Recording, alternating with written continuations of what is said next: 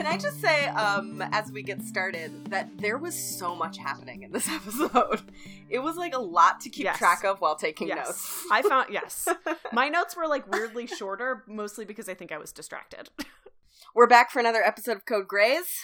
This week we are dealing with episode 22 of season 2. There are 27 episodes in this season. It's a really long That What is is so that? many. I keep thinking we're going to be on the finale, and we are still like a month away in real prime time from the finale. Yeah, it's crazy to me. There's so much before we get to like the really good stuff. I mean, do you think it's because season 1 was just like a Maybe small season? Yeah, they must have been. I mean, they must have been contracted for more episodes. Season 1 was just shortened by the writer's strike, though, so I don't think that would have anything I to thought do the with writer's strike season was later on. No, it was a mid-season pilot. It was a mid-season pickup. Yeah. The ignominious. How do you say that? Mid-season I don't know pickup. that word Wrong either way you person. pronounce it. That's good. Good. Well, you know what? I'm going to insert the Google lady's voice. I bet pronouncing Andrew it would know later. how to spell that word. Yeah. Oh, Andrew. That kid. All right, speaking of Andrew, season 2, episode 22, and we're going to go ahead and go through the rounds. I'm taking rounds duty today because I'm the Christina Yang of this group. That's right. She's ambitious. That's right. And my hair is thick and full of secrets. All right. I will count you down. You feel ready? Do you want 45 Sure. seconds or 30 seconds? 45 seconds for this episode. There's a lot. Yeah, there's a lot You happening. guys. Okay, There's ready? a lot. Yeah. 3, 2, 1, go. All right. The Name of the Game is the title of this episode, a song by ABBA. And we've got a lot of cases here, including the fact that Denny is still dying. Let's see. We've got Molly, who's a pregnant woman. She's fine, but her baby has congenital diaphragmatic hernia. We've got Laurie Metcalf playing a character named something, but she has cancer and it has metastasized and she's gonna die, and she refuses to tell her obnoxious daughter that she's on death's door. We've got Andrew, who has a brain tumor, and he's also about to compete in the National Spelling Bee, so that's bad timing. And then we have a lot of storylines between our interns, residents, and the chief of surgery, including O'Malley and Callie, their weird thing, Burke and Yang. We're done. That's it. This is a busy episode, my friends. It's a busy episode. You should have requested additional Thanks, Megan. time. You know now why I did not feel comfortable doing this episode. And meanwhile, Patrice was over here like, give that bitch 30 seconds. Yeah, she was. Fuck that bitch. You I caught me. appreciate Patrice's reverence for the rules. There are rules for a reason, guys. I'm the Christina Yang. Or the April. Ooh, shut up. Oh, do I know. not call her the April. Ouch. I mean, I actually like April. But Yeah. don't call me the April. We'll Man, get then there. fucking call her the April. Like, April needs everyone she can get in her corner. That's so Also, true. Cancer Mom's name is Beatrice. Beatrice. I think they say it I was only gonna call her one time. Bianca, so I was really close. I think they I only was say gonna her call name her- one time. Yeah. Cancer Mom. Yeah. I'm gonna refer to her as Laurie Metcalf going Yeah. forward. Yeah. Yeah. So we open this episode, and per usual, we've got Meredith, like giving us a really like painful metaphor. So this time she's talking about the games we play. And she's knitting a sweater. It's Because brutal. why? Why is she knitling the sweater, guys? Because I'm sorry, I'm in teaching Meredith mode. Grey. Why is Meredith knitting the sweater, class? Professor She Rosado, call on is me. celibate. Oh. And like, Megan, I make love sure you're how allowing literally space nobody- for others to speak up. what did you say? Step Are up, you just being a step teacher? back. Shut the fuck up. I love that nobody believes that Meredith is celibate. Like, even Addison is like, really? You? And I just, like, So I rude. You know big old whore? that she's, That's like, the exactly how mistress she says in that it. situation, but, like, man, that is brutal. To have your boyfriend's wife look you in the eye and be like, really? You celibate? You're the last person I would have expected to make that choice. Right. I mean, Meredith also jokes that she's like, everyone I meet is married, and then she just says, sorry. Yeah, I know. And it's like, it's almost like this is the first semblance of kindness that somebody has expressed toward Addison since like that creepy patient's husband. You know, when Meredith is like, eh? And Addison's like, well, and they kind of have this little moment. And Derek is just like, women. What? Yes, women be chatting, women be knitting. I like that Meredith bookends this episode with incredibly awkward social interactions or non-interactions. So she starts the episode being like, to Addison, well, the men I meet seem to be married. Awkward. And ends the episode with her, like, hot vet asking her a direct question. And because he's hot and she can't handle it, she just starts furiously knitting while looking straight into her lap. And the episode ends without her responding to his question. Can I just take a detour for Finn? Because I legitimately forgot that he was in this episode. And when his face came on the screen, I think I literally orgasmed. Yeah. Dude, like, oh shit. I know you forgot about Finn, but I did not forget about Finn. The second Derek was like, ooh, Doc's not feeling so well, I was like, here comes Finn. And I was so fucking excited. And I just like, so Teresa's like critiquing the like knitting and Finn's. So Meredith essentially, you know, is waiting in the vet's office, and Finn is like, let me update you about Doc. And he comes out, and everybody has like a quiet, tiny orgasm when Finn walks out, and Meredith like bends down and starts ferociously like pretend knitting, and doesn't answer. And like I recognize that that's awkward, but I like kind of love that she doesn't answer him. She's like completely incapable of normal social interactions, and like watching her out in the wild makes me deeply happy. You know, when it's like when she's in a situation that's not a doctor's office, she's like totally left to her own devices, which are zero, you know? Yeah, and she has like nothing to fall back on. Just nothing to fall back on at all. Like a whole bunch of nothing. Yeah. And I just like, really but now like she's it. got a pile of knitting to fall back on, apparently. But Patrice made this excellent point that like she looks like an alien who read about knitting and then is like trying knitting for the first time on camera, and everyone's like, this bitch has never knit anything that's not skin. It's also like, for her first project to be a sweater, that's very ambitious. Yeah. I remember I taught myself how to knit in college, and I knit a washcloth, like a 3x3 washcloth, and that was a lot. I set out to make a scarf and ended up with a washcloth. So like, too ambitious. Too ambitious. I have never even tried knitting because I lack any ambition whatsoever. I'll also say I wasn't celibate at the time. Yeah. Right. Oh, wow. Imagine having sex and knitting. How did it's you make impossible. time? It's impossible. Knitting impossible repels the people that you want to have sex with. According to this episode, it's physically impossible. So that's where we start. No, but that look that they share is like pretty magical. It is pretty magical. Like that look that when Finn looks at her, I think that he has like, I have this theory that like no doctors are as attractive as like the Seattle Grace doctors, and they are exceptionally attractive, and like Finn is a good looking guy. I don't think he's like on the same level as maybe a Mark Sloan or like a, you know, Derek Shepherd or something like that, but he's like the equivalent for vets. Like, I don't know if you all have I know Teresa and I don't know if you have pets, Patrice, but like I've interacted with a lot of vets in the last few years, and none of them are attractive. Love them. They are not Finns. They're not Chris O'Donnell's. Okay. Yeah. No. So I have this idea that there's like this sliding scale of attractiveness when it comes to professionals. Yeah. And like Finn is to vets as Derek is to neurosurgeons. Yes. I think that's correct. Do you know what I mean? Yes. Yeah. You guys I really buy it. I'm into that. I definitely Absolutely. buy it. I've met one neurosurgeon in my life, and he was really odd and didn't tie his shoelaces. So, not a Derek. Yeah. So, Not a Derek. right? Yeah. I know. That's who you're trusting your brain with. That guy. All right. But I do think this episode did, again, we've talked a lot about anticipation these last few episodes these episodes have been by and large sort of like uneventful for a lot of our characters, but you can feel the like slow roller coaster build of anticipation. And the second Finn walks onto that screen, you were like, yes, shit is about to get we know what's happening. And yeah.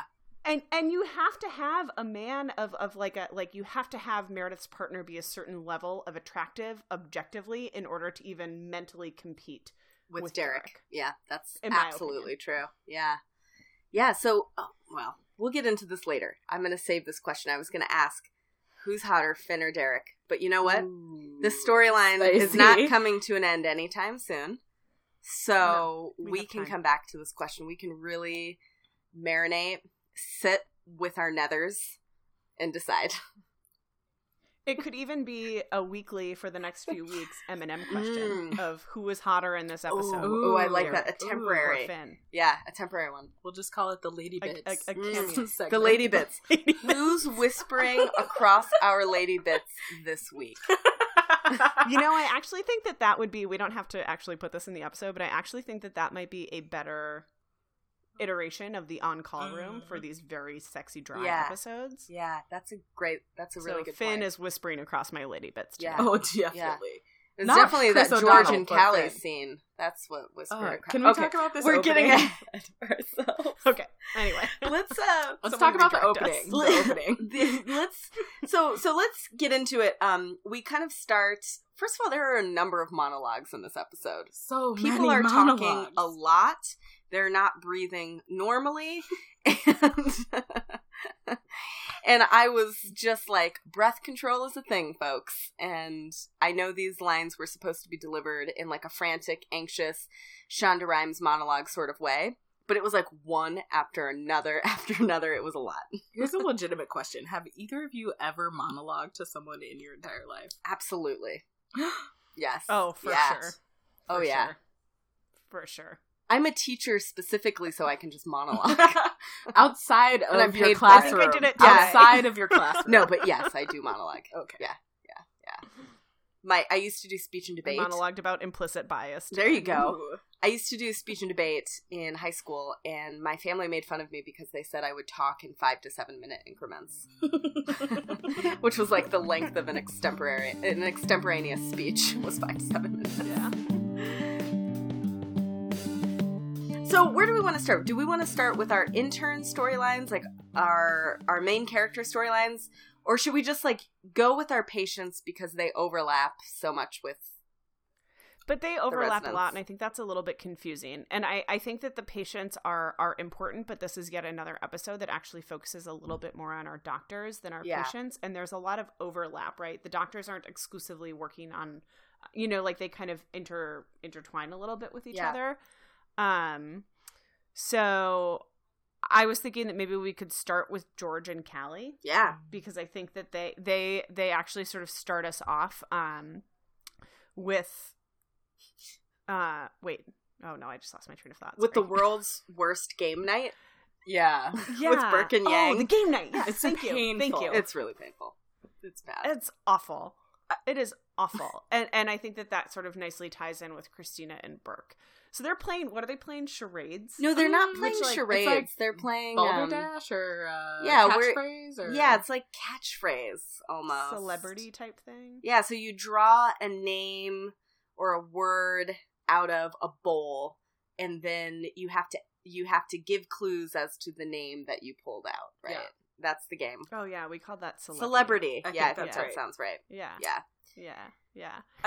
The writers in the beginning of this game, they're like really trying to show how in sync George and Callie are, and really make us believe that they're a real and viable couple, and like, oh my god, look at their chemistry, but it's just not believable. No. At all.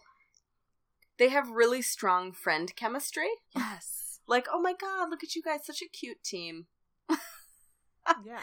That's it. Yes. Not a sexual team, just like a literal, like, no. Maybe you guys could play like pairs tennis, you know? Mm-hmm.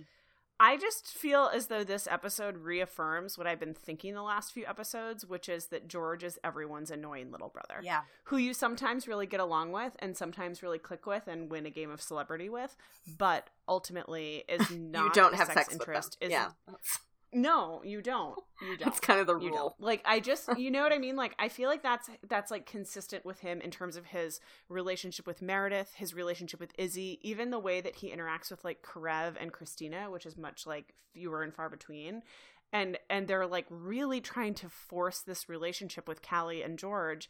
And I really stand by what we talked about a couple episodes ago, which is like, they don't really want us to believe in this relationship, because if they did, they would write it differently. Yeah. The more I sort of meditate on that note, the more I absolutely agree with you. Like, I really think that maybe I'm selling the writers short, and they know exactly what they're doing with the Callie George relationship, because it's so unconvincing, and I just can't believe in a world where they were going for it to be appealing to viewers. I don't know. I like this theory, and I think that the writers, even if that's not how they interpreted it, I think they should come out and say that that's what they were doing all those years ago. Well, they to just cover their set asses. up George in the beginning as such a non-romantic partner.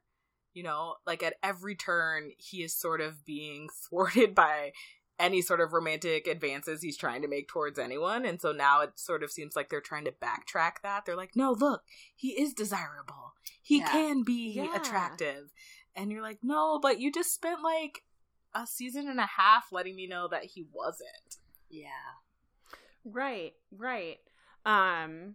And I think that, like, so this early scene is sort of like they're like connecting, but again, in my mind, in much more of a sibling way, where you connect with your siblings and you're like, oh man, it's like, it's this or it's that. And they kind of like answer that question together. But Teresa, you actually when I was reading your notes earlier, you made a really good point about, who's all in the room. It's like Callie and Izzy and maybe one other person.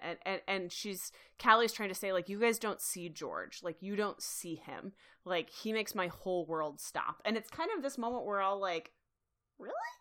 You know, and like none of us really believe that, right? Like, and I'm the first one to say, like, I don't really believe that, right? It's really hard to look George O'Malley in the eye and believe that he makes anyone's world do anything at all. But Teresa, you made the really good point that Izzy sort of says, like, he's my McDreamy, and it's that moment where, like, Izzy doesn't get it either, right? Like, Izzy is with us, and she's like, really, George? And it's sort of this wonderful moment where, like, oh, okay, this isn't something that we've made up in our, like, viewer heads. It's almost like breaking the third wall, right? It's sort of like this character believes what we believe about this, like, foundational character in the show. And it makes me feel, like, not crazy.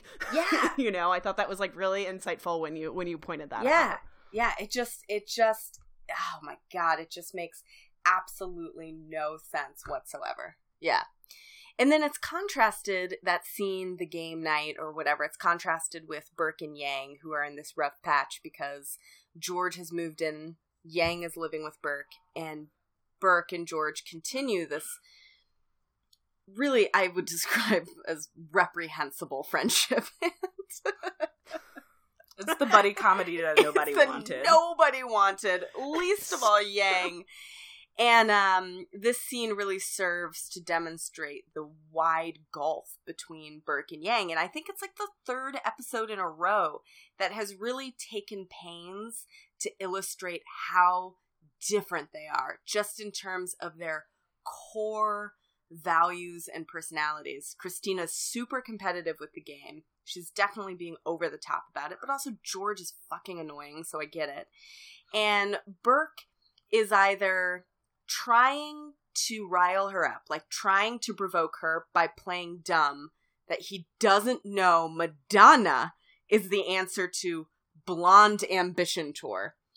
And that's one option. Option I'd like A, to note that I would not have known that, but she did say cone bra and voguing. Yeah. Which that's definitely a dead giveaway. Yeah, she did the voguing. And I love that she just kept repeating, she's ambitious. She's ambitious. It's like, perfect. It was just great. So either Burke was playing dumb, or Burke is really quite old, or I don't know.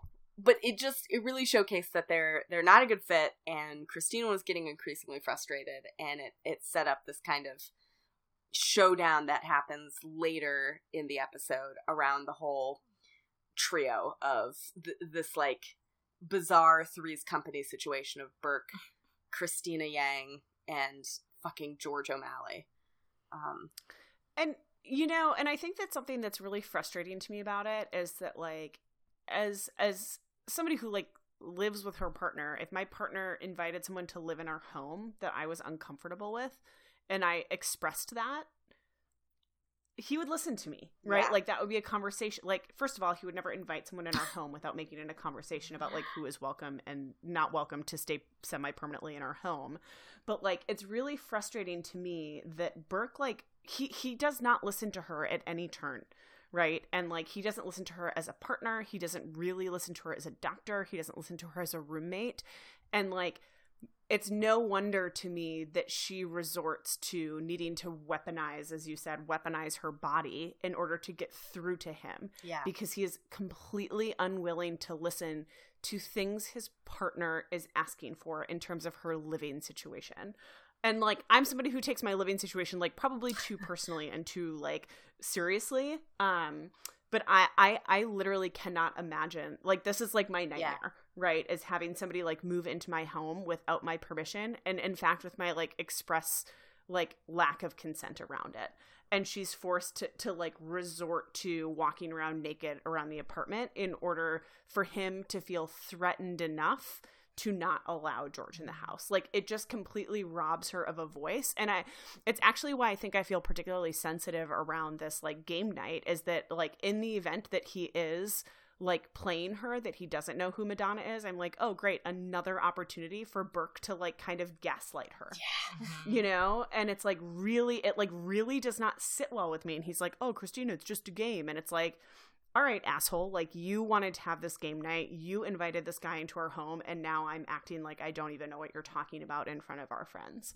And I think I find it like really deeply uncomfortable. Yeah, I would agree. I think that sort of throughout this whole thing that Burke has made it very clear that he's the one in control. He made Christina give up her apartment. He just like refuses to listen at every turn, but also, he's the person who gets to make decisions about their living arrangements, even though he asked her to move in and to be a full partner with him, but he's not letting her do that. It's very clear what his values are.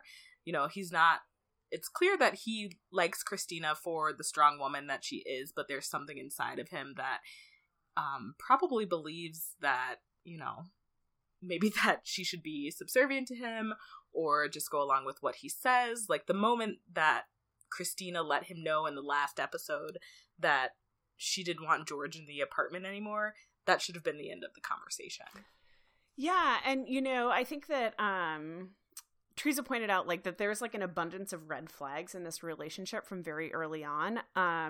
But what you're saying, Patrice, really resonates with me, because I think that like there are so many red flags, and Burke's shaming of Christina is like deeply uncomfortable to me, right? Like, shame is like not a feeling to invoke on someone else, right?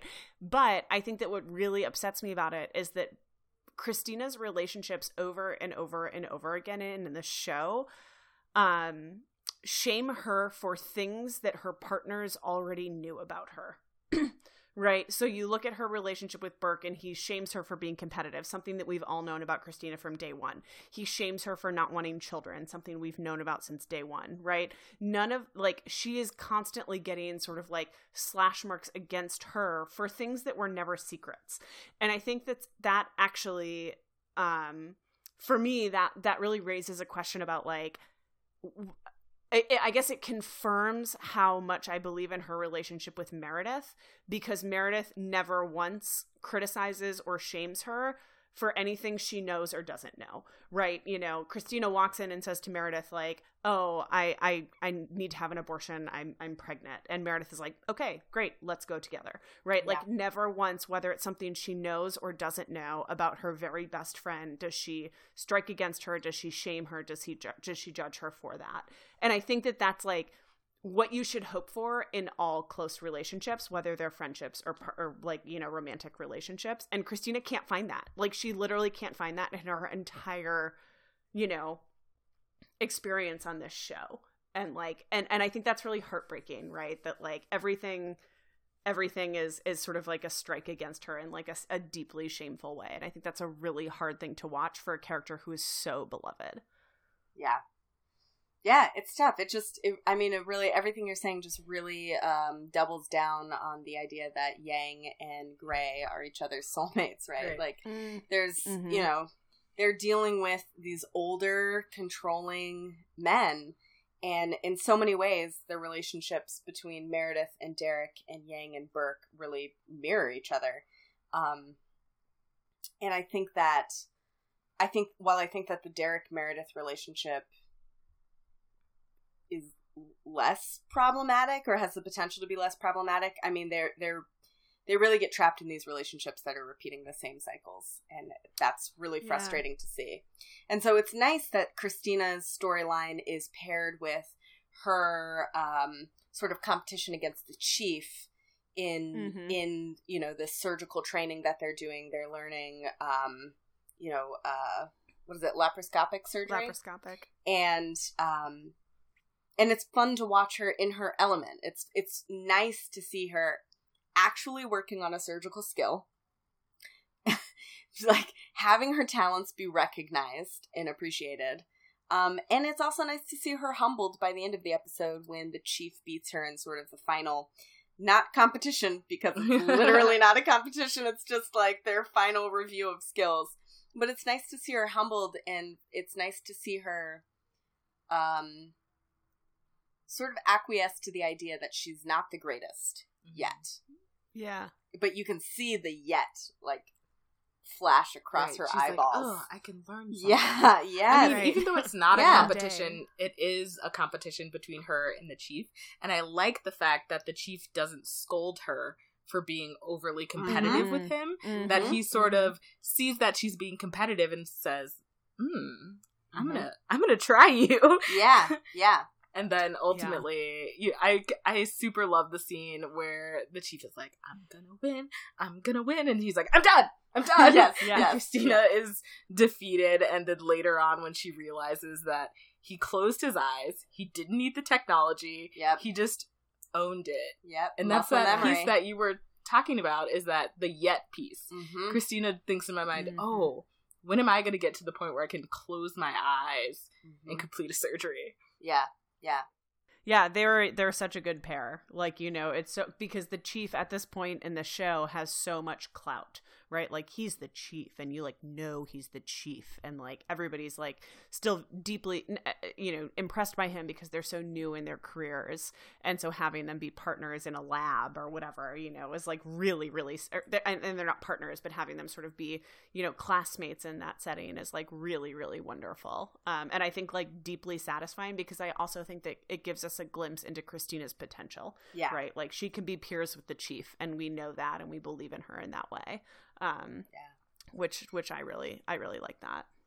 And it's kind of the episode of weird but satisfying pairings, you know, George and Callie aside.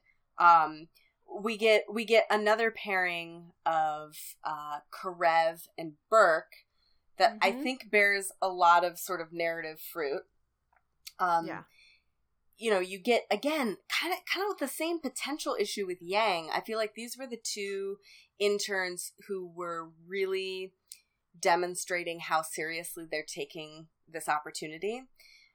So, you know, Karev at one point is in the operating room with Burke, and, you know, he answers one of Burke's questions with great detail, and Burke says, you know, you're really paying attention, you know, Karev, or whatever it is. And Karev's like, yeah, a lot of late nights. And it's this really nice reminder that, you know, Izzy and George aside. Izzy's knitting a sweater. That's the end of that. These are doctors who are really, really working hard. And we get, it's not all rainbows and sunshine with Burke and Karev. There are some pretty serious clashes in their philosophies with patients and their approach to Laurie Metcalf's character, Cancer Mom. But it's still nice to, one, see Burke teaching, and two, see Karev actively advocating for himself and his career, even though he still needs to work on that polish. Yeah. So would one of you be able to or be willing to sort of give us the 5-second version of what's happening with Laurie Metcalf? Cancer Mom. Cancer Mom. Beatrice Carver. Better known as. Oh, wow. Laurie Metcalf. So, Beatrice Carver / Laurie Metcalf / the mom from Lady Bird / Lady from Cancer Roseanne. I didn't actually watch that show. So... But you watched the reboot, right? Oh, fuck no. Is that our next podcast? It would just be me saying, fuck this no, shit. Fuck no. So, Laurie Metcalf, we don't actually meet the character until later. We open with Burke and Alex already operating on her, and we learn that her cancer has metastasized. It's stuck to her chest wall. She is definitely dying. Yep. And they can't really do anything but make her comfortable. And she's there with her teen daughter, who... I don't know who this actress is, but she's just like the shittiest teen that I've ever seen. She's so mean to her mother, who's in the hospital.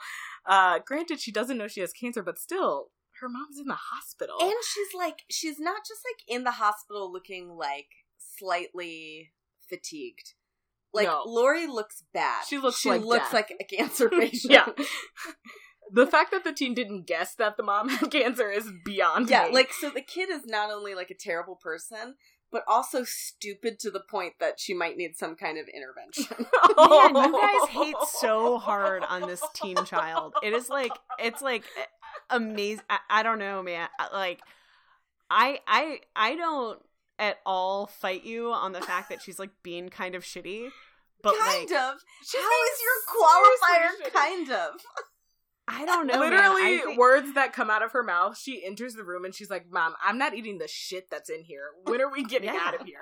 Jeez, Mom, how many doctors do you have?" She's like mad that her mom has doctors. Mad. I'm like, if your mom has an army of doctors, it's probably a good indication that things are going poorly.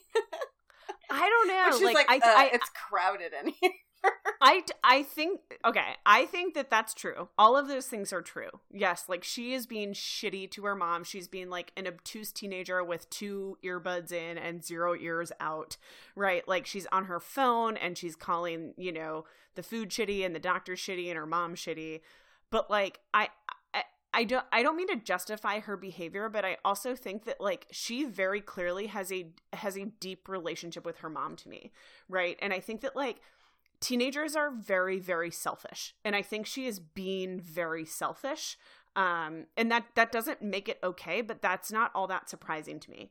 Like, I don't know. Like, I think that, I work with teenagers every day, and, like, most teenagers are not that shitty, but I think that they're often so selfish and so single-minded because of the giant hole where their frontal lobe belongs that is, like, yet to fulfill itself, that they see it and they're like, the food is shitty and I'm going to let everyone know that I think the food is shitty.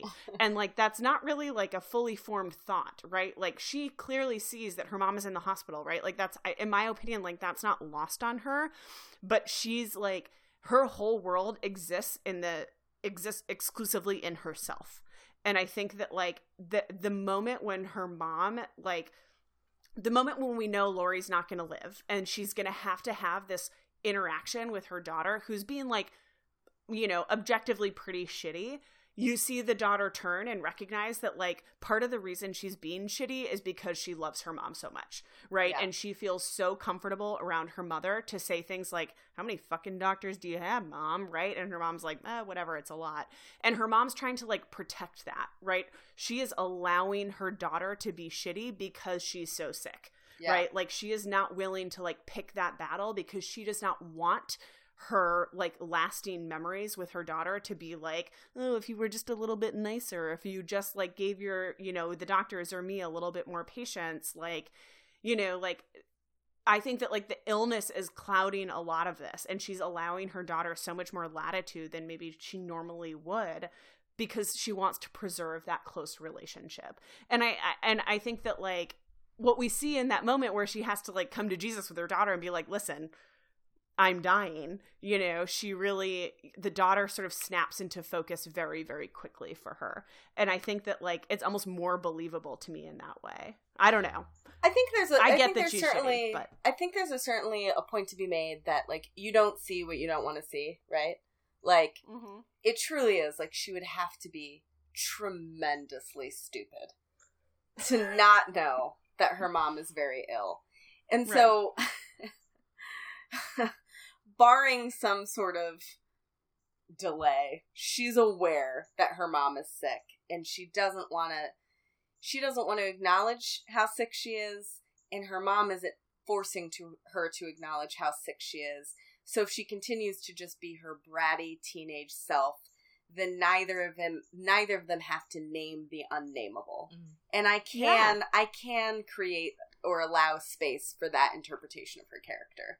For sure. I do see that. Yeah. But it's you know, it's a tough battle. I think that it all culminates in one of the better scenes in Grey's Anatomy, which is the scene when the mother doesn't necessarily come outright and say that she's dying, but starts giving her daughter advice on what to do next year.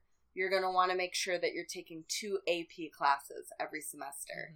You know, like, you know, she starts talking about going off to college. She starts talking about, you know, your Aunt Julie or whatever isn't much for personal hygiene, so you're gonna need to schedule your own eyebrow waxing, which I was like, okay, Laurie Metcalf, you bitch, what the fuck? What does eyebrow waxing have to do with personal hygiene? That's, okay, I'm getting off track. But she gives her a lot of other advice, and then she kind of moves into the stepmom territory of, like, when you get married, etc., when you have children, you're gonna understand that all you want is for your child to be happy. That's all that you want. And the daughter just There's goes, nothing else. Mom, why are you telling me this? Yeah. Single tear Single roll. tear. Single tear. Cue, like, us with just a cascade down our faces. I remember watching this episode. And crying. Yeah. Like, full-on Family Stone stepmom crying. Yes. Well, and Teresa, I gotta say that, like, I think that I misremembered this scene because I had conflated it with stepmom in my mind. Yeah. Like, I had remembered it as being a little bit, and it's a hard scene to watch. Like, it is a devastating scene to watch, but I think that I had conflated it with Susan Sarandon in Stepmom in that scene that she has with her daughter. Yeah. And as soon as I read that in your notes of the episode, I was like, man, like, it is not surprising to me that, like, when I watch Stepmom, like, that movie wrecks me. Yeah. You know, it's a different level of devastation. I mean, when Truly. Susan Sarandon says to Julia Roberts out loud over this, like, stiff dinner they're having, I have their past, and you can have their future. All right. All right. What the fuck? Just sobbing. No, okay. Just to remind everybody, this is a Grey's Anatomy podcast and not a Stepmom podcast. No, we're switching now. It's all actually episodes about Stepmom now. Oh my god. No, then I'm out, guys. I'm out. I'm tapping out.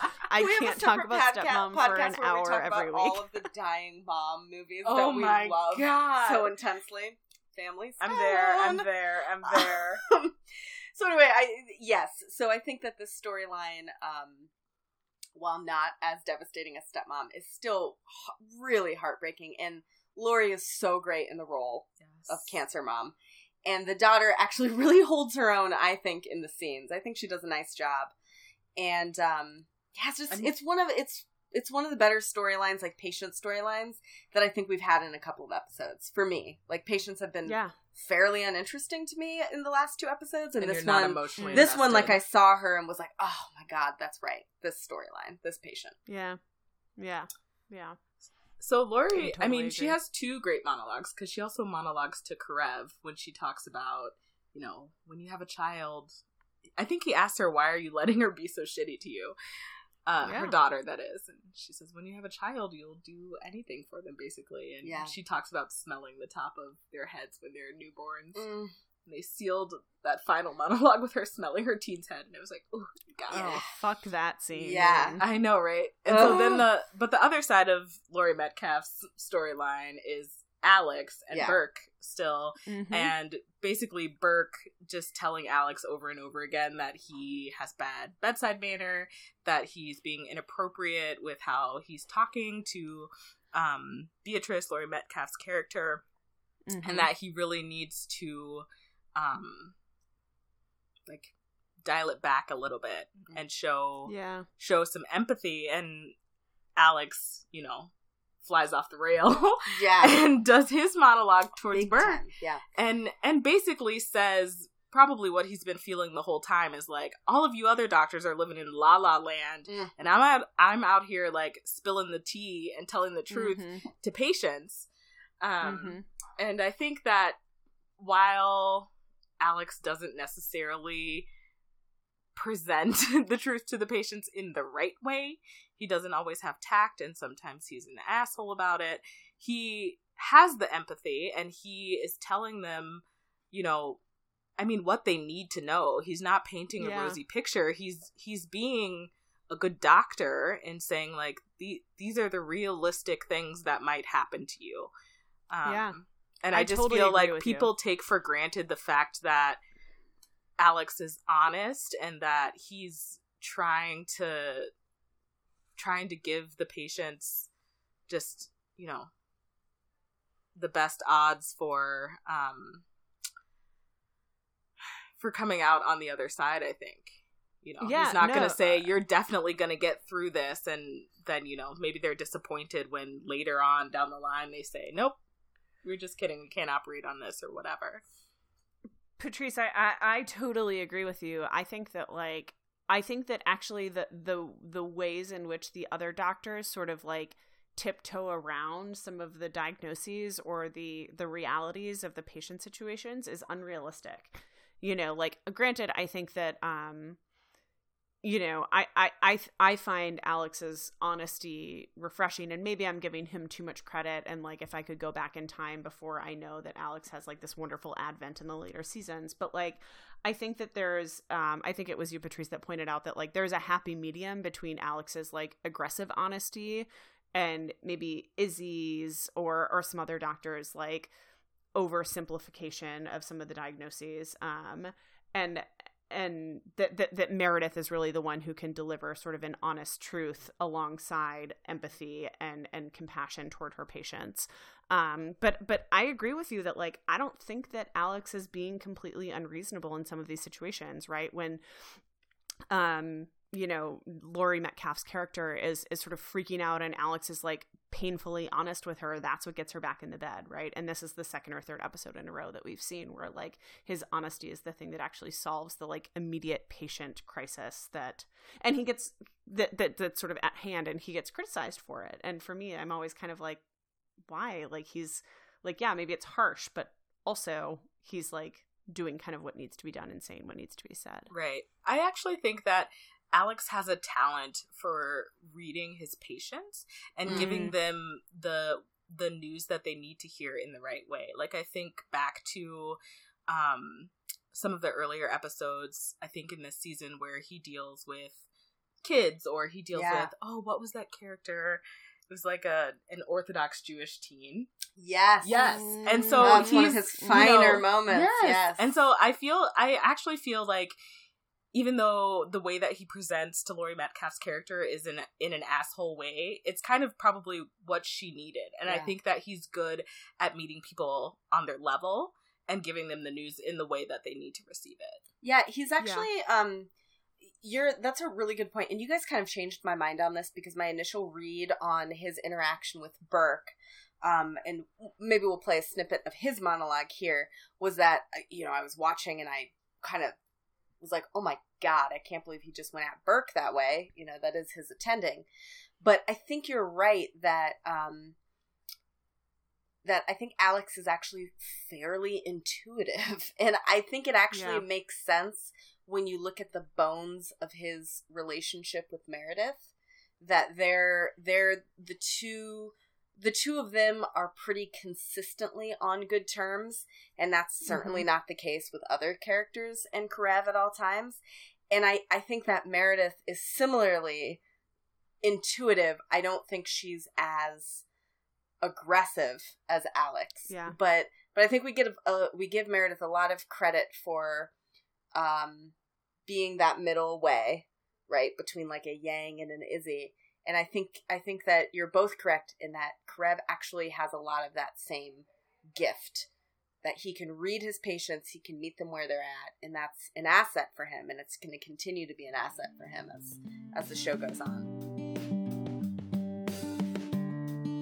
Should we talk a little bit about the Gray family here? Oh God! Oh my God! There's so much. There's in this so much in this episode. There's a lot here. So let's talk a little bit about Molly. I assume her last name is Gray. I don't know her last name. It's not. It's Thompson. It's not. It's something else. Thompson. You're so good at this, Thompson. Patrice. Okay, You're so detail-oriented. Well, she's married to Eric. He's 23 and she's 22. And he's shipping off. Yeah. Okay, I know so let's talk you a think little... I'm too young, but... Yeah, exactly. I'm really glad. As somebody who got married relatively young, I'm really glad I didn't get married when I was 22. Oh, Okay, God. so... You weren't relatively young. You were a totally appropriate age to get married. Okay, thank you. I appreciate I that. just want to validate and Teresa, support you right needed now. to validate you Yes. in your choice. Thank you. I was 26, which feels young. No, it's great. I'm very happily married, but I'm glad I wasn't 22. I'm glad you weren't 22 either, but, you know. Yeah. It would have been a different crowd. Let's just say that. So let's talk about Molly. We can finish up with Andrew and then go into the M&M. Okay, does that sound good? Yeah. So just fuck Okay. Denny. All right, yeah, Molly, let's do it. Sorry. Oh, Yeah. God. There's nothing to talk about. We don't care. We've moved on. Here's the Denny update. He's still alive. He's still a giant sack of dicks. And Yeah. he's still alive, and Izzy's still a bad doctor. He's dying and horny. That's Yeah. That's Right. it. That's all you So, need to know. Just like par for the course. Okay. Yeah, Molly. So Molly is comes into the hospital. She's got a she's quite pregnant, maybe 7 months or so, and she's got a diaphragmatic hernia. Or I'm sorry, her fetus has a diaphragmatic hernia. Is that right? Right. Yeah. Something to that effect. And we find out very quickly that this is Thatcher Gray's daughter with his second wife. So it's Meredith's half-sister. Yeah. Can I just say really quickly, yeah, I just want please. to interrupt you to say that, so yes, the baby has, I was trying to find it in my notes, but the baby has a congenital diaphragmatic hernia. And I just want to say that they make mention of the surgery, which involves like inserting a balloon into like the baby's like lung cavity or something. And that's gonna expand and contract and help the lungs to grow. Which I just thought was the coolest shit. I could be really wrong on my description of that surgery, but if I'm remembering correctly, it's like inserting that little balloon in. Yeah, I just think that's wild. And because this storyline is not actually about Molly and her baby with the congenital defect, it's really about the Gray family tree. We don't get a lot of the surgery talk, and that's too bad, because this one sounded dope. Well, and I gotta tell you, and this is a sidebar that we can cut for the episode, but something I know about babies and when they're in utero is that their lungs are the very last thing to develop. And I know this because I have a good friend of mine who was born at like 29 weeks, like very, very, very young. And, Jesus. So this is in the late 80s, and one of the issues is when babies are born that young is that their lungs are not developed, right? And so when your lungs don't develop, like you it's very difficult for you to live, obviously. And she has sort of a crazy story that most babies before 30 weeks would not live because their lungs were premature and they could not develop, and they created a drug. And we see this actually in some later episodes of Grey's Anatomy where babies, who are born prematurely get the drug and their lungs actually develop. Right. And it's sort of a miracle, right? That it's like a miracle that babies can survive like pre-3rd trimester in any way, shape, or form. And this good friend of mine was in the clinical trial for the lung drug, right? Whoa! That she was born so early. And they were like, hey, like, you know, we can enter in this critical trial. Like, she's really not a super viable baby, but we can enter her. She got the fucking placebo. Spoiler alert, she lived and grew Why her didn't own we have her on goddamn the lungs. show? Yeah, What? she's She like grew been her own lungs. She's like been in People magazine. Like there's my she just got married God. last year, and like I like wept through all of her wedding Ugh. video that was on Facebook because her dad talked like all about how like what it was like to be the father of like a baby that small and shit. Yeah. Anyway, so. And she also is probably the most positive person I have ever met. And if we ever wanted to do like a guest star on this show, she would be so down for that shit. And Yeah. she's like a like delightful human being who like, yeah. And it's like, it's a very crazy story. But I think that That's as we get into fucking episodes that amazing. explore like clinical trials and experimental drugs, she's got like a pretty remarkable story around that. So I hadn't realized that she had the diaphragmatic hernia. Like I'd heard the thing about the balloon, but I didn't look into that surgery. But lungs are one of the things that like can really cause issues for late term pregnancies, because if lungs don't develop, and oftentimes things go wrong with that. So I just took us on a little journey that I was not expecting thank you to. so but- much for that Fascinating. journey. Yeah. Yes. Yeah. What is your guys' sort of opinion, or what were your thoughts on Molly as a character? Like, we see Thatcher. We've already seen Thatcher in the show at this point, right? Just a few episodes previous to this. Like, Thatcher is obviously, one of you, I think it was Patrice, described him as, like, deeply squirrely, and he's, like, a very uncomfortable character. I think that, like, who's the guy who plays him? Jeff Perry? Is Yeah. that his name? I think he's very good. Like, I think he, like, Yes. really nails the shit out of this role. He's a phenomenal actor. Yeah, he really does a great job. My question for you guys is that, like, I'd kind of forgotten about Molly. Like, I think it's easy to think Same. about Lexi. Ditto. Lexi as Ditto. Meredith's sister. I She's forgot there was clearly another the sister. third most important of the Grey sisters. And, like, a deep third. Yeah. Like you You forgot know? there was a third. Totally. Yes. So how did, like, what it was sort of your guys' I don't really remember meeting Molly for the first time, and I'm curious about what you guys sort of thought of her coming into the hospital at this time, and sort of her interaction with the doctors and with Addison and with Meredith. It's so hard because so much of what happens with Molly's storyline is so inappropriate. And so I kept thinking about that watching it this time around, just like, Yeah. Jesus Christ, like patient confidentiality, like Meredith never should have entered that room. I don't know how she was ever allowed to introduce herself to this patient. Molly herself seems like one of the most basic women patients to ever come into Seattle Grace. I mean, she's really like pumpkin spice latte basic.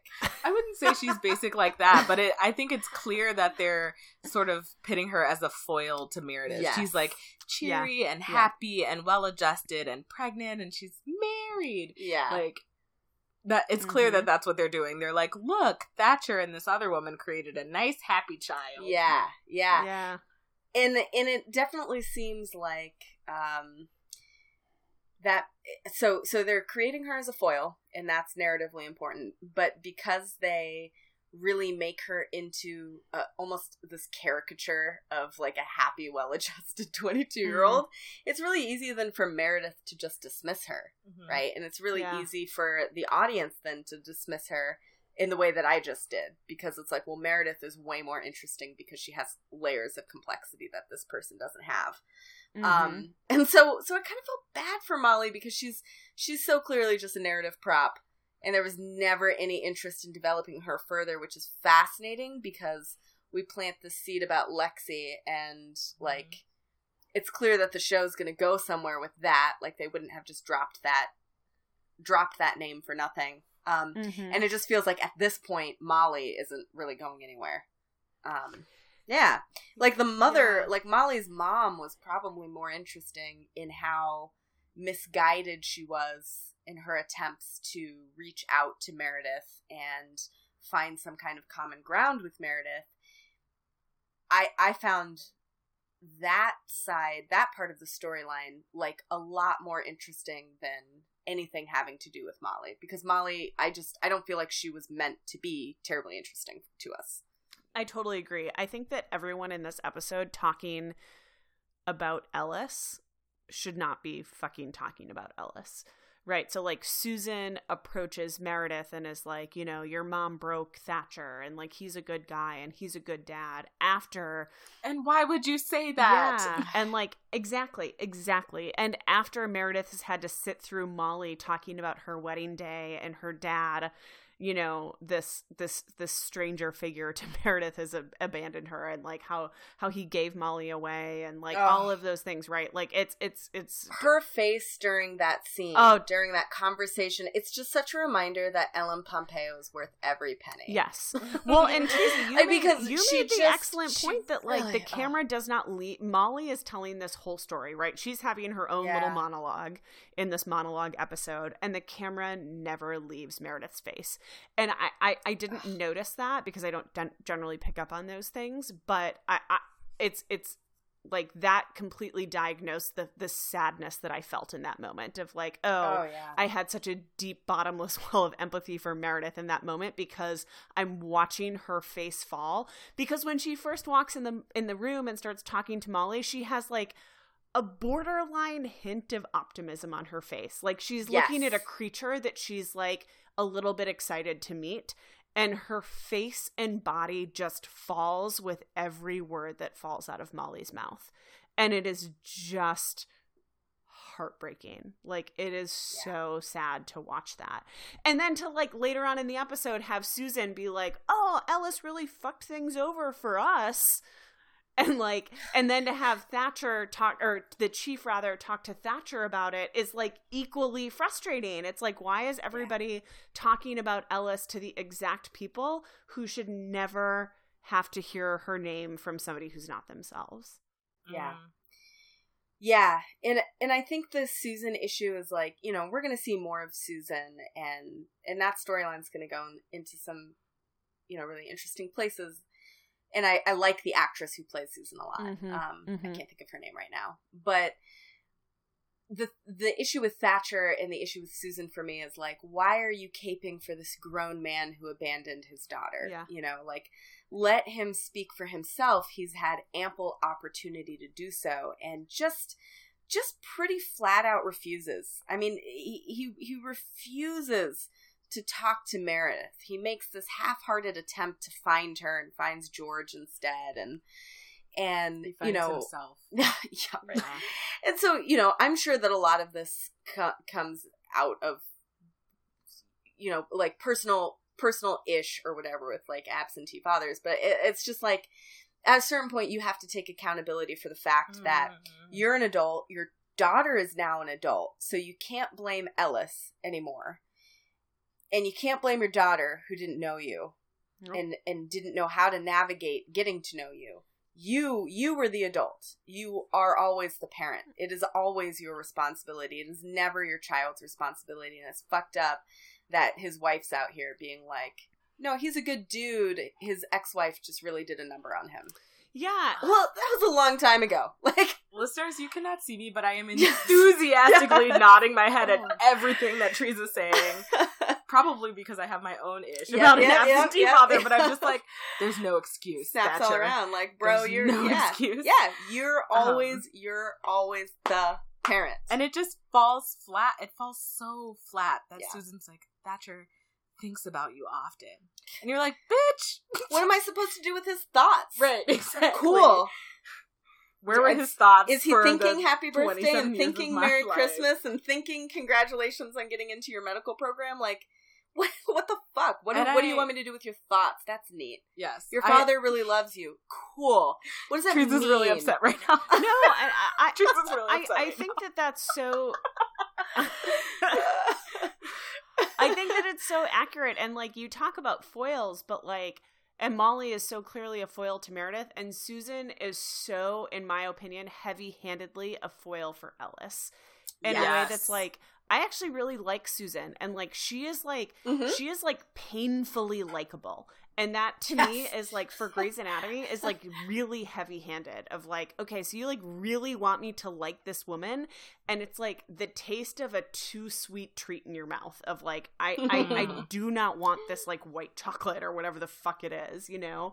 And, like, and like, it's hard to like her when you've asked me as an audience member to side with Meredith, right? Like, you want me to feel confused about Thatcher, and you want me to develop my own feelings about him, but, like, you cannot ask me to hold space for Susan and also hold space for Meredith at the same time. Like, it's an oil and water situation. And like, I don't really have patience or empathy to give her. And I actually think it's, like, a really beautifully written scene where Meredith is so icy towards somebody who is so warm to her. And I'm just sort of like, yep, like, I'm on Team Meredith here. I know Susan's a good person, but I don't fucking care. Like, goodbye forever. Fucker. Yeah, I hope you die of the hiccups. Like, oh, spoiler! Like, I know, you gotta cut that shit, but, like, hiccups. Man, you know, like, I hope you but die I think of that the that's, like, the hiccups. ultimate death for her of, like, you're the anti-Ellis. Ellis died of this long, tragic disease, and you died of the goddamn hiccups because that's what happens to people who are too nice. The sweetest thing that you could die from. Yeah. Like, how adorable she died of the hiccups. Oh my god, yeah. She is ultimately too sweet. Like, her monologue at the beginning about being a mom lion or something. Yeah. And she's like doing the roar. protective thing. Protecting her cup. Yeah, oh my god. Ugh, Yeah. I would have vomited. Yeah, It's just it's too rough. much. Like, I get it. In a different show, it would be palatable. In this show, it is not. And Ellis Very is like, true. I tried to kill myself in front of my daughter. Right. Meredith's like, Wow, I put real my hand on a difference. bomb, and Wow. she's like, rawr. And it's like, you can't exist in the same show. Like, go be in a spinoff about nice people. This show is about sad people. Yeah. I would say that one of my frustrations, and we can either use this as a transition into the next topic or not. I'm just kind of trying to keep track of time here. But one of my frustrations with that was that we got this beautiful scene with Meredith and with Molly, and, you know, we see Meredith just absolutely shatter in front of the camera. And then we transition into what felt for me like a really flat-footed comedic scene where she tracks down Izzy and Yang, who have been, I don't know, pulled into Callie's ortho service. Isn't it Yang? No, just Izzy, I think. Oh yeah, just Izzy and Callie, because Yeah. Yang's off becoming a super surgeon, maybe. Yeah, something like Yeah. that.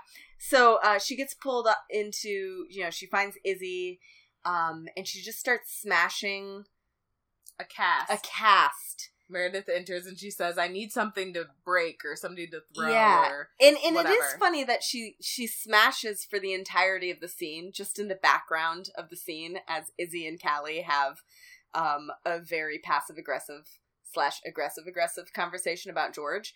But I just was frustrated because it felt flat. It didn't feel true to what Meredith would have necessarily needed in that moment. Like, she didn't look angry after that conversation necessarily to me. She looked, I don't know, like something else. Mhm. Just like someone who would let herself drown into sound. Well, it was like the thing. it was like ferry boat Meredith. I think I feel like Meredith has sort of two modes of operation of dealing with emotion, and that's to, like, get drunk or get angry. Yeah. And usually it's like she's getting drunk because she's angry. So I actually feel like this tracks That's for fair. her is like really fair. she doesn't just go like cry into a bowl She of doesn't ice have cream. emotional regulation Right. strategies. She's just like, fuck everything. yes. I'm gonna smash shit or I'm gonna drink tequila and dance. So I felt like that tracked, Mm. but it was flat comedically. Like, they could have played her smashing Yeah. in a very dramatic way, and Yeah. they didn't. Yeah. Yeah. And instead they paired it with this thing where Callie's like, George is great, which is comedic in itself. Yes. So really it Absolutely. works. Absolutely. So that kind of brings us into like, I don't know. I guess sort of the end of the Callie Izzy thing. Feud. They For just, no reason. They dislike each other. Izzy is bizarrely possessive of George, although we haven't really seen why. She just, like, doesn't think Callie's right for him because Callie's weird and Callie's loud and Callie's annoying. And basically my conclusion is weird that is code Izzy's for brown. racist. I don't think you're wrong. Izzy Stevens is a racist. You heard it here first, folks. Okay. Katherine Heigl, if you care to comment, please call us. We'd love to have you. Yeah, we would. So it's kind of resolved because Izzy, I guess, realizes She understands. that George is Izzy's McDreamy, which George is Callie's. oh, McDreamy. George is Callie's McDreamy. That's right. He's not Izzy's McDreamy yet. But You he's guys are terrible with the spoilers today. he's Callie's McDreamy, and I really checked out at that point. Yeah, That's not a sentence I another can say totally out loud and take unbelievable seriously. monologue from Callie. Her character makes no sense at No, this Yeah. point. zero. I just No. don't Zero. understand it. This is also the episode, and this will, I think, kind of close out our storylines. This is the also the episode where we get the reveal that Callie lives in a storage area of the basement of the hospital. Because it's more convenient that way when she's on call to smash people's bones, which is apparently all that Callie does. It's I don't think we've seen her 100%. do surgery. She's just like climbing on top of patients And surprising them. and then just like insert bone crack noise here. That's it. That's apparently all orthos do, according to Grey's Anatomy. Oh yeah, 100%. I was watching like a random episode was on. I was cooking or something, and we had a random episode on, and my husband, who does not really watch Grey's Anatomy, like now he's like familiar with it, but like he's not a dedicated, podcasting fan. Yeah, he doesn't have a podcast Right, about I it. mean- Sure. and Callie's, this is like season 10 or something like that, and he looks at me, and Callie's like resetting a hip or some shit, and he's like, God, is that all that she does? Just cracks and breaks and resets? Like, is that all that orthopedic surgeons do? Because based on this show, that is all they do. And I was like, Yep. I think that's all they do. Like, I just think I think that's what Grey's wants you to think that's all that Yeah. they do. Because I Yes. think to later seasons when Link comes along and Ugh. he's just a bro who's like, Yeah. let's crack some bones. Oh Yes. my god, and he just looks like a fucking golden retriever, and I hate him so much. Anyway, He is a conversation golden for different retriever. time. Ugh, but I love golden retrievers. And I No. don't He's a like puppy them. in a better way, though, than George is a puppy. Yeah, Oh, that's yeah. true. No, That's he's true. the He's good got kind more of going puppy. for him than- Yeah. An attractive puppy, you might say. George is like a baby seal or something. Like, I wouldn't even give him puppy. Anyway, I digress. But I think that, like, do you guys remember how you felt about Callie living in the hospital at the time? Like, obviously now we have the context of, like, she's an heiress and has a trust fund and, like, comes from a huge amount of wealth and also did the Peace Corps. And I have a lot of, like, very complex feelings about Callie in hindsight now that I know the full arc of her character. Yeah. But living in the hospital, like, even like she is not an intern anymore, right? She's the ortho resident. And I'm sure that residents don't get paid what they should, right? They certainly don't get paid the level of the attending. But like, I find it deeply creepy that she lives in the hospital. And I find her sort of like willingness to live in her workplace, like, kind of upsetting. Yeah, I felt like it was a fucking joke. It didn't make sense to me. And once you get her retconned backstory, which happens very quickly in Mhm. season 3, Mhm. it makes even less sense that she lives in the bowels of the hospital. And it's like Callie is just, she's like the frittata of characters. Like they Just throw all the shit all in. the leftover ideas they had in the writer's room, they were like, great. Let's give it to this bitch. Doesn't work. Truly, honestly. Doesn't work at all. They're like, we need someone who is poor. No, that's lame. Yeah. We need someone really rich, but also they live in the hospital. She can Also, break they're bones. like- She can cut hair. We have She to make does it people all. believe that she's not rich. Yeah. Oh my god. So that it's a surprise later. I guess. Oh, it's so weird. It's not good. No. We should probably get to our M&Ms. Yeah, let's get into the M&Ms. We are well over time. We did not talk about Andrew. We didn't talk about Andrew. But mostly, it's fine. Andrew was just a storyline to be like, Bailey's being mommy tracked. And has that hormones. storyline is going to continue. So Yeah. that's one of the reasons that I'm okay skipping it, because that's going to continue as a conversation. And it feels like a storyline that only exists for that purpose. Yes, that's true. To kick off the mommy tracking storyline. Okay. All right, so Teardrop ranking. So we're in our M&Ms, our morbidity and mortality.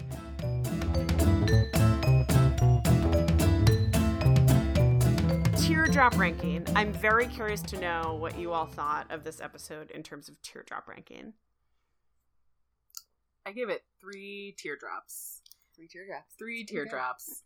Mostly, all 3 of those 60% teardrop. all 3 of those teardrops were for the 1 second clip of Laurie Metcalf smelling her teen's hair. Yeah. Wow.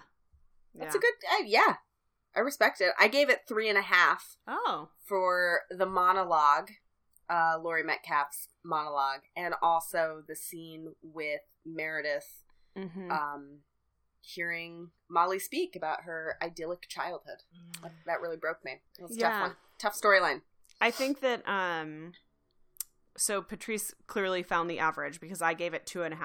Patrice, you gave it 3, and Teresa 3.5. But for all the same reasons, right? Like, I feel really badly for Cancer Mom, and feel sad for Meredith, but I also have this sense of like tenacity in Meredith in that moment of like, she's really sad, and then she's like, well, I'm just kind of a sad person, and that's how my life, she has kind of like a, well, like, it's not a bomb in a chest cavity, so let's just keep on going, So, like, to me, it's like a half sadness episode, right? If I think of, like, the very saddest episodes in my mind of this show, this to me is like half of that. Henry. We were just watching that's the one that we were talking about with Jacob. We were just watching a Henry episode. Oh, fucking love Henry. I actually can't. I know, we're not talking about Henry right now. We'll get there eventually. That's okay, like on 7 years call from now. room. Anybody have I know we have this. We all whisper. were pretty turned on by the vet. Chris O'Donnell for the win. I gotta say, we were all turned on by the vet. Christina, like, even our glimpse of her objectified, weaponized naked body in her apartment, like, clearly that woman looks fucking amazing naked. Incredible. Which is just like a nice little moment for us to all appreciate, that we know that that's kind of the most we're ever gonna get from her as a viewer. But that view that McVet gives Meredith, that like look that he gives her with his like perfect eyes. Oh my god! And he's talking. It's basically the look that says, "I've been waiting for you all my life." Oh my god! Yes. Can I also just say, he's dressed like such a Seattle dude. Yes. And I'm annoyed at how turned on I am by this. Like, he's wearing just like his REI best. Yeah, I can confirm this. I was just in Seattle. He totally runs trails in the morning, looking and like I'm him. just like, oh, I'm so mad, but I'm really into it. He's so attractive. What about the song of the week? Some good music this week, actually. Yeah, good episode just in general. But agreed.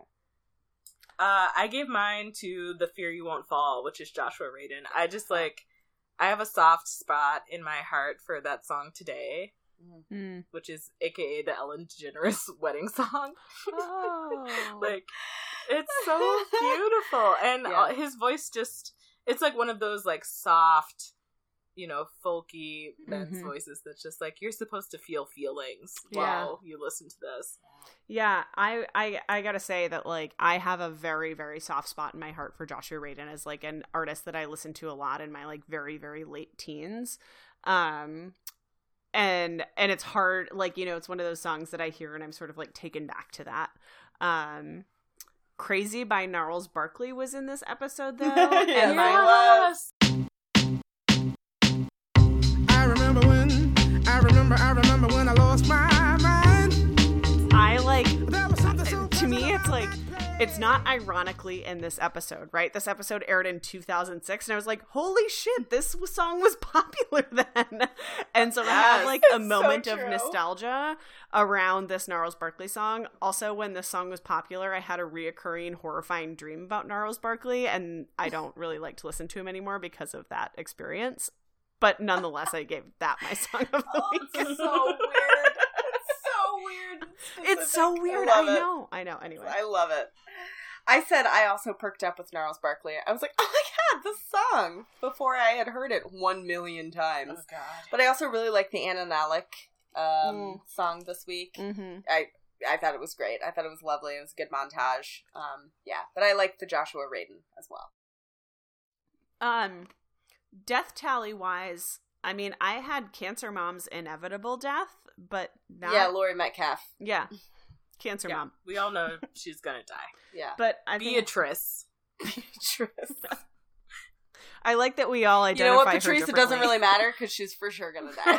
No, she's already dead. This was 2006. To quote Alex Karev, dude, she's toast. Yeah.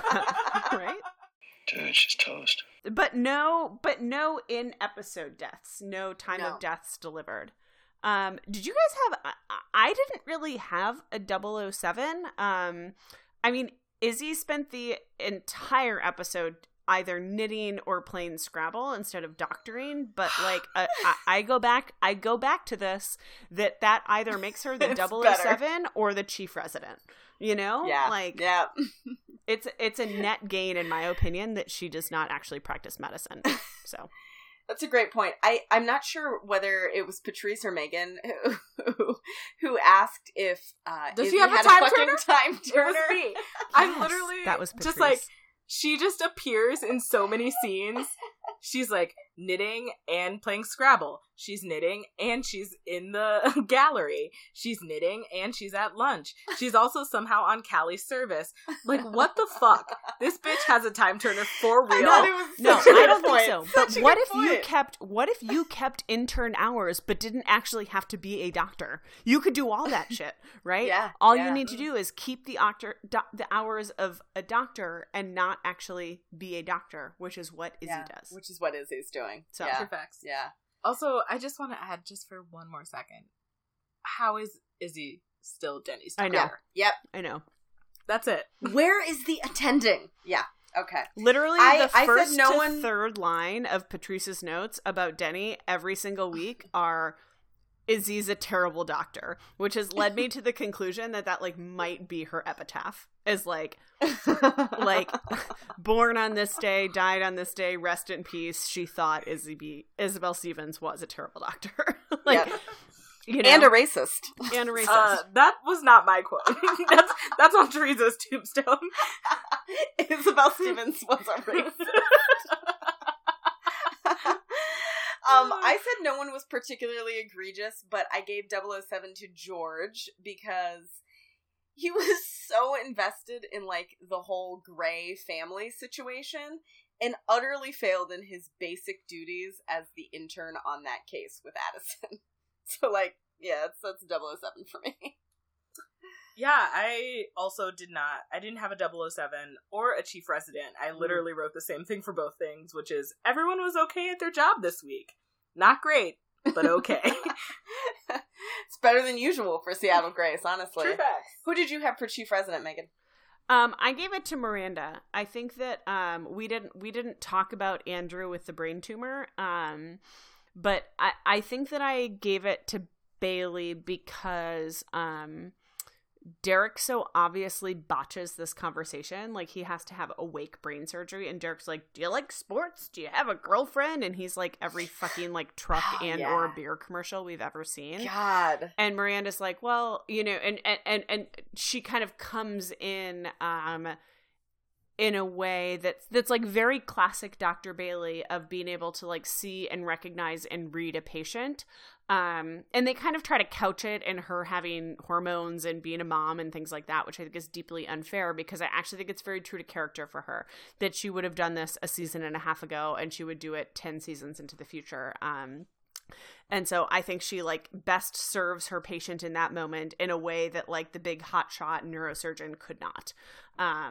So, and I didn't really like, I kind of had to dig for that, right? There wasn't an obvious chief resident for me, but if I think about it in a way of like a patient or a doctor rather best serving their patient, I think she sort of went above and beyond to do that in an episode where nobody else really did that.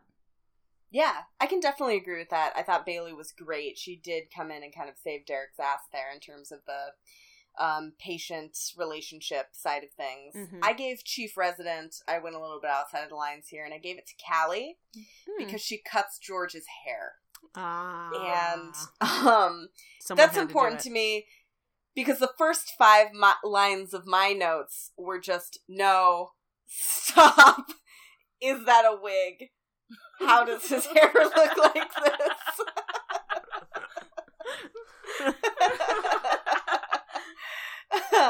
What about the Karev of the week? Did we have anyone who was deeply committed to being an asshole this week?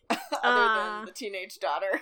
I gave it to Thatcher Gray, to be honest. I think it was like pretty awful of him to mope around the hospital and like low-key stalk Meredith and simultaneously like promote his happy fucking family at the same time. And I thought that was like really unfair. And I think that there was like a lot of good ways for him to approach the situation with his other daughter Meredith, and he picked like one of the handful of really awful ways to do that. So I think that when I think of like the Karev of the week or the asshole of the week, I'm like, yeah, Thatcher Gray like continued to be like a pretty royal asshole. Yeah. I would actually wholeheartedly agree with that. I also think the fact that it didn't occur to Thatcher that Meredith might be having a hard time until Chief was like, listen, Ellis has Alzheimer's, even though Meredith showed up at his door. Right. And was like, clearly having a hard time. I gave the Karev of the week to Izzy, just for being a bitch to Callie for no reason whatsoever. I gave it to Izzy for being a fucking racist. God, Teresa. Katherine Heigl again. I don't care. Sorry. I don't care. Yeah. Call her out. What about the line of the week? I didn't have a line of the week. I wanted to call attention to 2 lines that made me actually laugh out loud. One was when Karev and Burke are in the operating room. They're working on Cancer Mom. They see that the cancer has attached itself to her chest wall or whatever. And Karev just goes, after he's been given a pretty nice fucking compliment by his attending, by Burke, Karev just sees the cancer and goes, dude, she's toast. God, which is just... Dude, she's toast. It's a lot. And my second line of the week went to, there's this moment where Izzy asks such a stupid question in the cafeteria about Molly. She goes to Yang. She goes, so what's she like, anyway? And Yang says, I don't know. She's like someone Meredith's related to but has never met.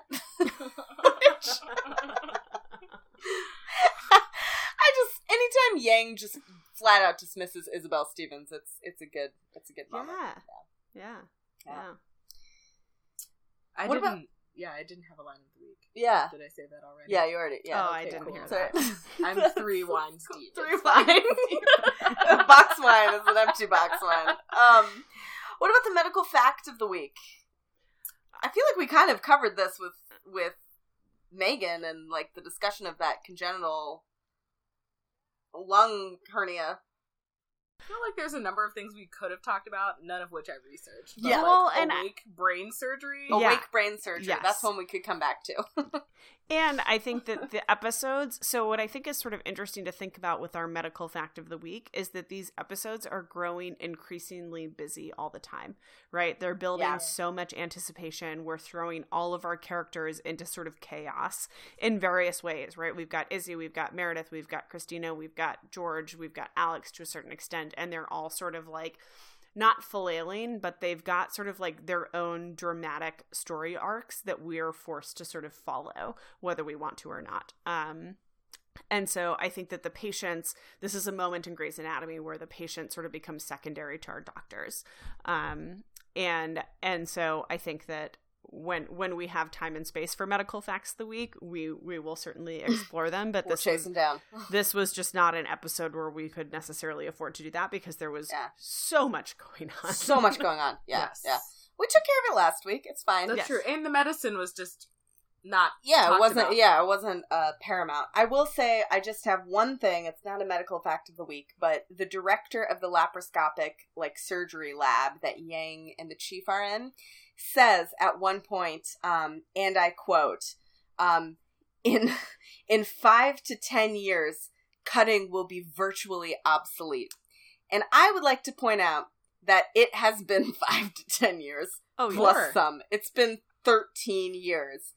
And just like pretty much everything else that millennials were promised when we were coming of age, that is false. This promise has not been fulfilled.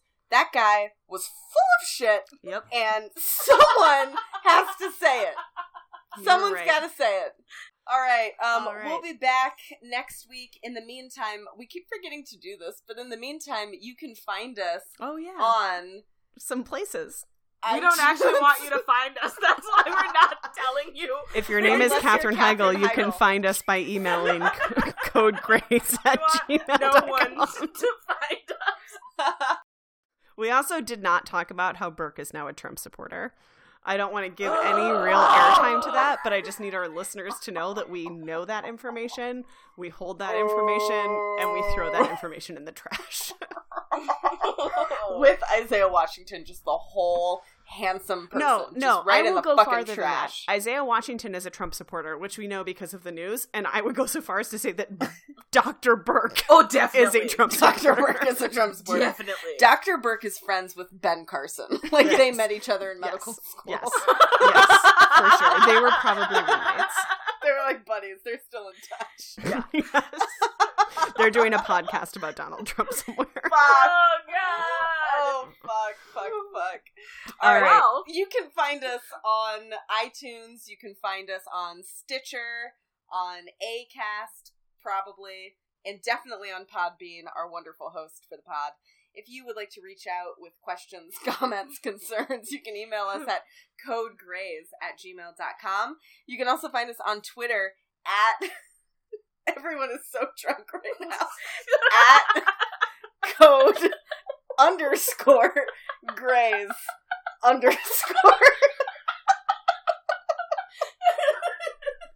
Push through. edit none of this. You can do it. And that's what we've got for you.